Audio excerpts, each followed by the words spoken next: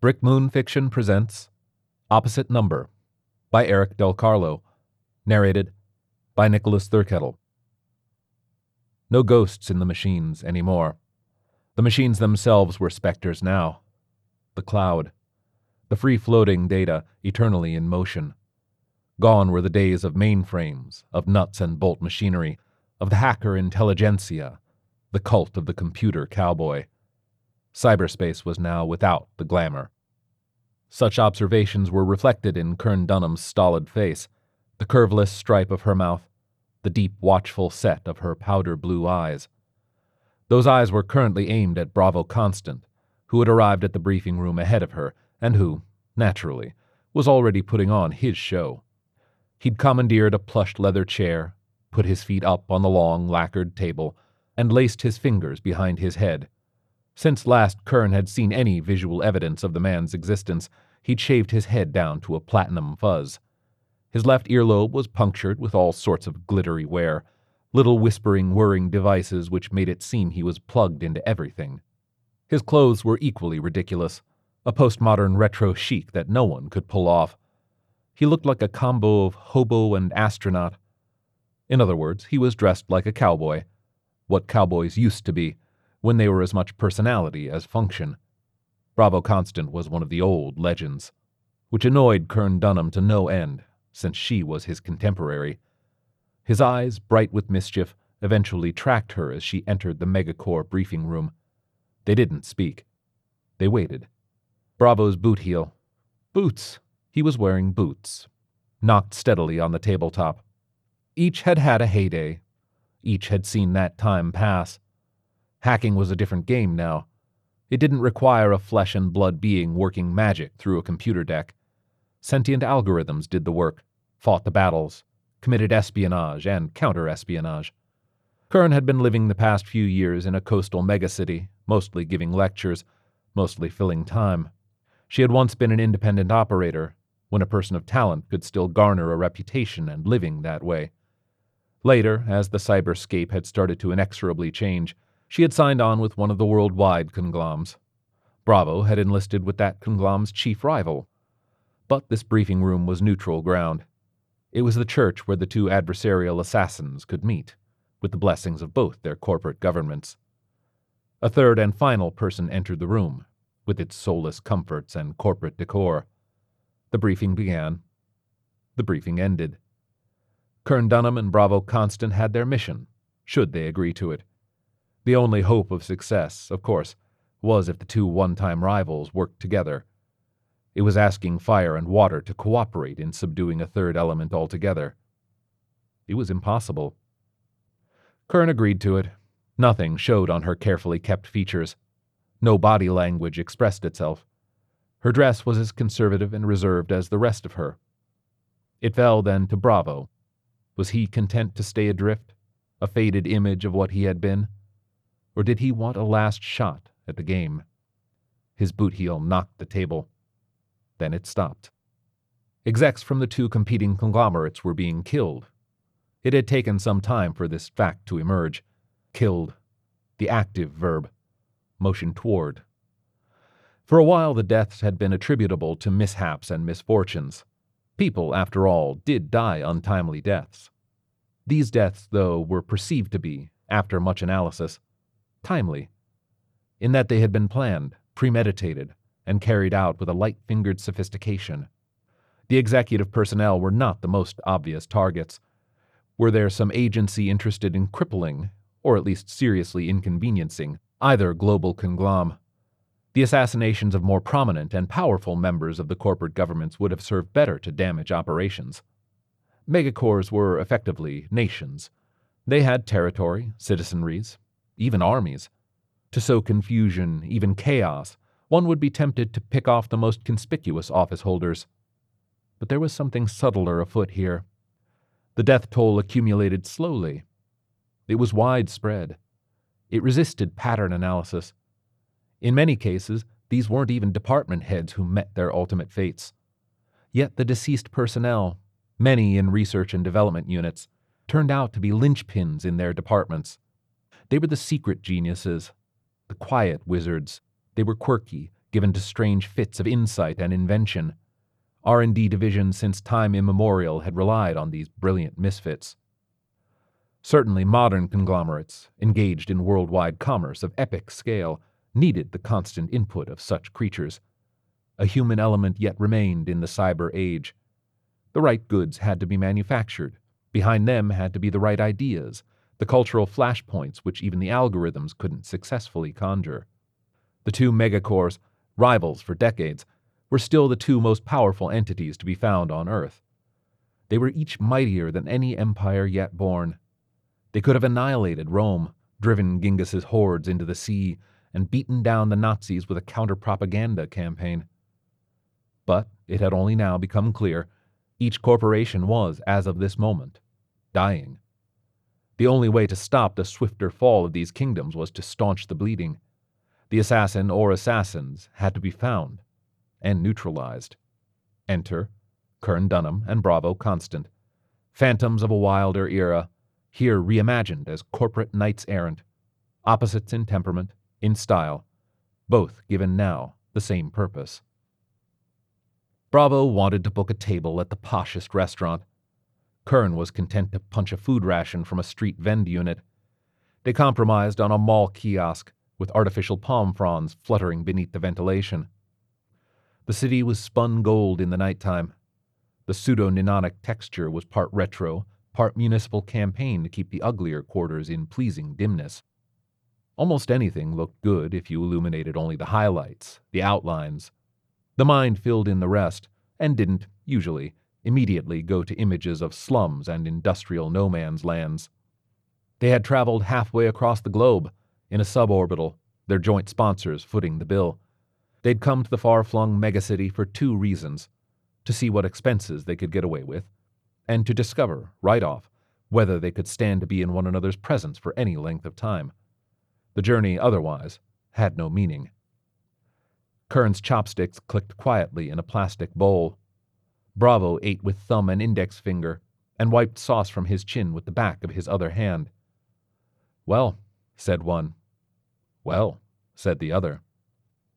They could speak without really talking.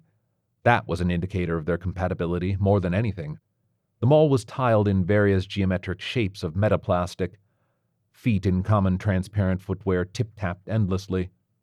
Consumers went in and out of the BioAug boutiques, the SenseWare accessories, the skin change clinics, 100 other glittery outlets spread through the two levels. "So," said Kern. "So," said Bravo. And it might have gone on like that, into a vaudeville loop, which prompted Kern to finally say, "We have to make this thing work. The Gloms were right to hire us for this job. We can use the old ways, dig up former contacts, reactivate the bygone punk network." "Think any of them are alive?" "Some. Most, maybe. People don't generally go out in a blaze of glory." Bravo shook his head, but not to negate anything specific, it seemed to Kern. "We're supposed to bring back the past." Kern's shrug was a mere centimeter's worth of lifted shoulder. "If you like." He yawned flamboyantly. "I don't particularly like, but yeah, it's a plan. I've been thinking along the same lines. It annoys me some that we agree." Kern silently concurred. This man had for so long been her reverse, her antithesis. To say that they were enemies was to overstate the dynamic and not do it justice. At the same time, their relationship was molecular, galactic, mythological. They were oppositely charged particles, existing in a realm beyond the mere physical. Kern ate the last of her curried rice and set the disposable chopsticks neatly alongside the bowl. "We know where we have to go, then," she said. Bravo looked resigned. He nodded. "Back to Wiretown." Back to Wiretown. Once they had both espoused this concept. Wiretown was more a state of mind than a place. Which was bullshit. Street sophistry. Wiretown had been a physical, tactile, tangible portion of a decaying megacity. A particular precinct had been given over to nefarious activities of a certain nature. Here the cowboys had strutted or skulked, depending on disposition. Here the hackers had hacked. Narcs were plentiful. Deals got made, got broken, got mended. Nightshade commerce. Accounts plundered electronically. Corporate espionage. Coyotes moving human units through to the port. Sly types trading vials of augmented cerebrospinal fluid. A flea market, a Chinatown, a frontier outpost. Wiretown. Because there were no wires, it was all happening in the air, crackling around you, beneath a yellow polluted sky and amidst the dancing shadows. And yes, it was still there, still a palpable quarter of urban squalor, faintly quaint now, somehow. Kern walked the streets. The skies were clearer, with patches of natural color. Efforts at municipal refurbishment were evident. Many of the hole-in-the-wall businesses had changed hands, probably multiple times, but the giant black obelisks that dominated the area still stood, relics of dystopian architecture. Kern took all the changes at face value. Time had passed. She should accept that. But the biggest change took the shape of absence. The air, the very breath of Wiretown, no longer vibrated and pulsated with that undercurrent of dark techno-magic. There wasn't a cowboy around every corner and in every cubbyhole huddled over a computer deck. The hustle wasn't being played out at its non-stop, frenetic, drug-fueled velocity. Yet here lay the streets, and Kern Dunham made her dutiful rounds, and soon enough she met, here and there, a familiar face, installed in a changed but still familiar venue, and thus she began to reestablish her presence. In other sectors, employing his own flair, Bravo Constant was doing the same thing. The ne'er-do-wells and lowlifes who had been their associates in the old days remembered them to a person. Two legendary cowboys weren't so easily forgotten, even if they approached their work in completely different ways. Kern was the ascetic, as cold as the data she used to handle. Bravo was the harlequin, larger than any life imaginable. Separately that day they rekindled their reputations with Wiretown's remaining cast of characters. As night fell, they met up. The Rendezvous had once been a dealer club. You could buy whole organs just outside the restrooms, caked in Everice and still throbbing, or dark augs, the kind they used to give to frontline suicide soldiers. Now the club was a bistro. Kern, hungry, ordered a meal. Bravo drank a syrupy red liquid out of a sake ceramic. There was piped-in balalaika music. They compared notes. The mission was to discover who was killing corporate personnel. It would have been easier, of course, if the assassin used poison, a garrote, a gun. Instead, the victims were electrocuted in their homes in freak but plausible accidents. They got run down by off-grid cargo haulers, or managed to be in the wrong place at the right time for a crane to snap off the face of a building and come tumbling to the street. There were still thieves in Wiretown, still people who made their livings in data violence. Megacorps were on the other side of the war. Could it be a grudge? Someone who'd been crossed by a conglomerate in retaliation for a job gone bad? Once upon a time, Wiretown had been rife with casualties. Corporate operatives liked nothing better than to inflict physical damage on the ghosts who bedeviled their machines. Eye for an eye, street-level payback. But it didn't feel right. Kern was drawing on instincts that had lain dormant for some years. Bravo, on the other side of the table, appeared to be doing the same. His unnecessarily handsome face was clouded. "What do you think's going on?" she asked, as neutrally as possible. He took his time tipping back his glass, letting the red goo uncurl onto his tongue. She wanted to bat the cup out of his hand. "You first," he said, finally.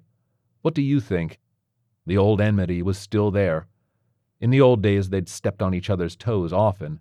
They'd fought a zero-sum game for prestige and reputation. Kern had used to dream of him running afoul of a jacked-up smoker one night, or getting a bad dose of whatever narc, she couldn't remember it now, had been his preference. None of this rancor showed on her tidily set features. She was sure of this. She said, "I think we're chasing a ghost. A real one." His lips curved into a sensual sneer, but the cast of his eyes was measured, almost flat. How do we catch a ghost? He sounded as if he already had an answer of his own. But she did too. We don't. We let it catch us. They rented a room. It was in a building that had once been a warren for cowboys. Fanciful figures with comp decks had been installed in virtually every cramped room, each of which was wired for maximum data access. There the plunderers had performed their feats, made their assaults. The place had been as lively as a nestful of hatchlings. It was lively no more. But that didn't matter. In the dim small room, the two erstwhile cowboys set up custom decks. They set their eyewear to link with their machines for lightning-best response time. They settled on the gritty metaplastic floor in the pseudo-lotus pose. Curran set her desk in series with Bravo's. Their gear now spoke, one to the other. This made her uneasy, but it was necessary. For just a moment, while he fitted micro-thread leads to his earlobe gear, she gave him a wordless glower. It was a look of bitterness, of malice. Had he looked up and seen, it would have been more expression than he'd witnessed on her face in a long, long time. They performed a final check. Then it was time to throw the guillotine switch. Into cyberspace they went. The abstracts weren't what they once had been. The interface these days was more sterile, less textural. It wasn't so receptive to a subtle touch. They set out to investigate the living quarters system of an R&D tech named Cecily Keita. She had died in an overload accident. A freak set of circumstances had to have occurred in order to allow the misfortune, but those circumstances, upon initial investigation, appeared to have happened. The official case had been closed. Now here were these two unauthorized, unverifiable entities, probing the same area. Kern navigated the proxies accounting for the home system. Schematics popped up. She probed the data. Information quivered a moment, like a bowl of neon jelly, then began to pour. In the phantasmagoric ether she sensed Bravo on the move, hovering, watching. She heard his warning when it came. Then he was already in motion, going against the third electronic entity now on the scene. Kern kept pulling the information, seeing glimpses of what data had been covered up, the true story of what had happened to Cecily Keita in her home.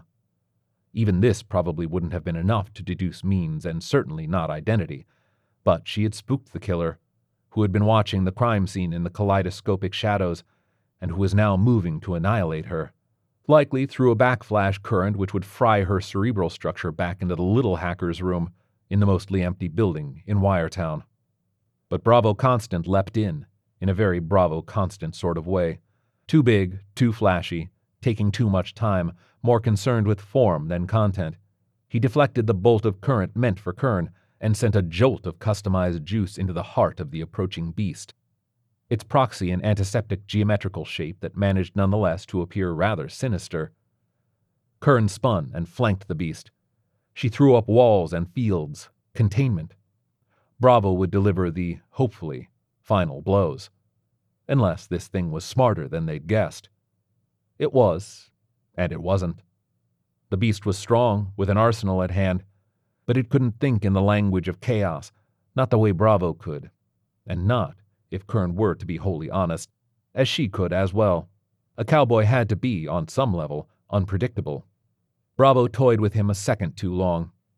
Kern wanted to scream, to let her shriek of frustration echo across the cyberscape. But then her colleague did the right thing. He set the beast ablaze with a flamethrower dismantling program. Kern was stunned by its power. It was military grade, but calibrated with finesse. It lit up the beast, which writhed in a frenzy that was almost animalistic.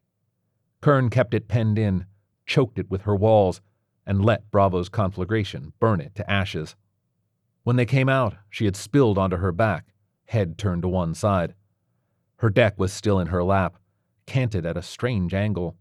Both her eyelids were twitching, and she cut the link to her smart eye contacts. She looked over at Bravo, in a similar cut puppet strings pose. He let out a faint groan. The sound plucked a memory, one she had been careful not to dwell on for some time. Dwelling did her no good. It was the memory of a mistake, but one she couldn't entirely, truthfully regret making. A small room, like this, a night thick with industrially wrought humidity, her skin alive, his skin alive, heat lightning making monochromatic eroticism of the space. How they'd gotten into the room didn't matter. They were simply there, all a tangle, so vivid, so vibrant. The rivalry forgotten, or else the vim of that competition transferred tonight into the vigor of connectivity, of penetration, of impalement, of shattering ecstasy. A night like no other. They had known their bodies, each the other, but it had been even more than that. She had seen his true manner, his stoicism, his caution, even his bashfulness. And he had seen her with her mask stripped, with all the raw vibrancy of her true nature exposed. She had pounced on him like a jungle cat, and he had trembled as prey would tremble. Their true selves, and everything else was cowboy lies. He sat up slowly, and met her eyes, and looked away. They met again on neutral ground, after the debriefing and their payoffs. Each had earned a small fortune for protecting the great megacorps from an assassin's touch. "Think they know it'll just happen again?" Bravo asked. They stood on a bridge, over a ribbon of midnight water. The city was neither hers nor his. They could travel at will now. "They have all our intel. They will figure it out, or they won't." It was how she'd meant to finish, but he had said it, and it was, well, not as annoying as it should have been, perhaps. Sentient algorithms. They were out there, in the electronic ether, webbed into so many systems, into the fabric of everything. It simply stood to reason that one of these artificial intelligences would want to eliminate humans, or curtail them, or at the very least control them. Bringing down the conglomerates was a way to start. Maybe the next program run amok would go about it with more cunning, more success. Her hands were on the rail.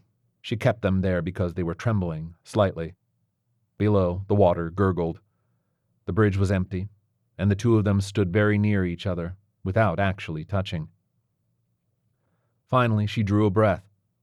Urgency stirred in her, in the fiery depths of her being where her true self dwelled. She said, "I was wondering if you'd like to—" And she let it hang there, waiting for him to complete the sentence. Eric Del Carlo has been compulsively, convulsively, and propulsively writing fiction for the vast majority of his lifetime. His successes include appearances in such world-renowned science fiction publications as Analog, Asimov's, and Clark's World. The anthologies he's appeared in are beginning to crowd his bookshelf. His novels range from sword and sorcery like War-Torn, written with Robert Asprin, to urban fantasy like The Golden Gate is Empty, written with his father, Vic Del Carlo, to his young adult title, The Vampire Years. He's written podcasts for Earbud Theater, had his novels released as Russian editions, written scads of erotica, and seen his fiction chosen for a year's best anthology. He writes because he doesn't know how to stop, and because he's determined to carve out every last worthy word he can while he still walks this world. Also, he's eager to know you, so contact him via Facebook. This has been a production of the Brick Moon Fiction Podcast. If you like what you hear, please give us a review on Apple Podcasts, as it helps us find a bigger audience. For more information on Brick Moon and special offers, sign up for the Brick Moon Fiction newsletter at brickmoonfiction.com. Thank you for listening.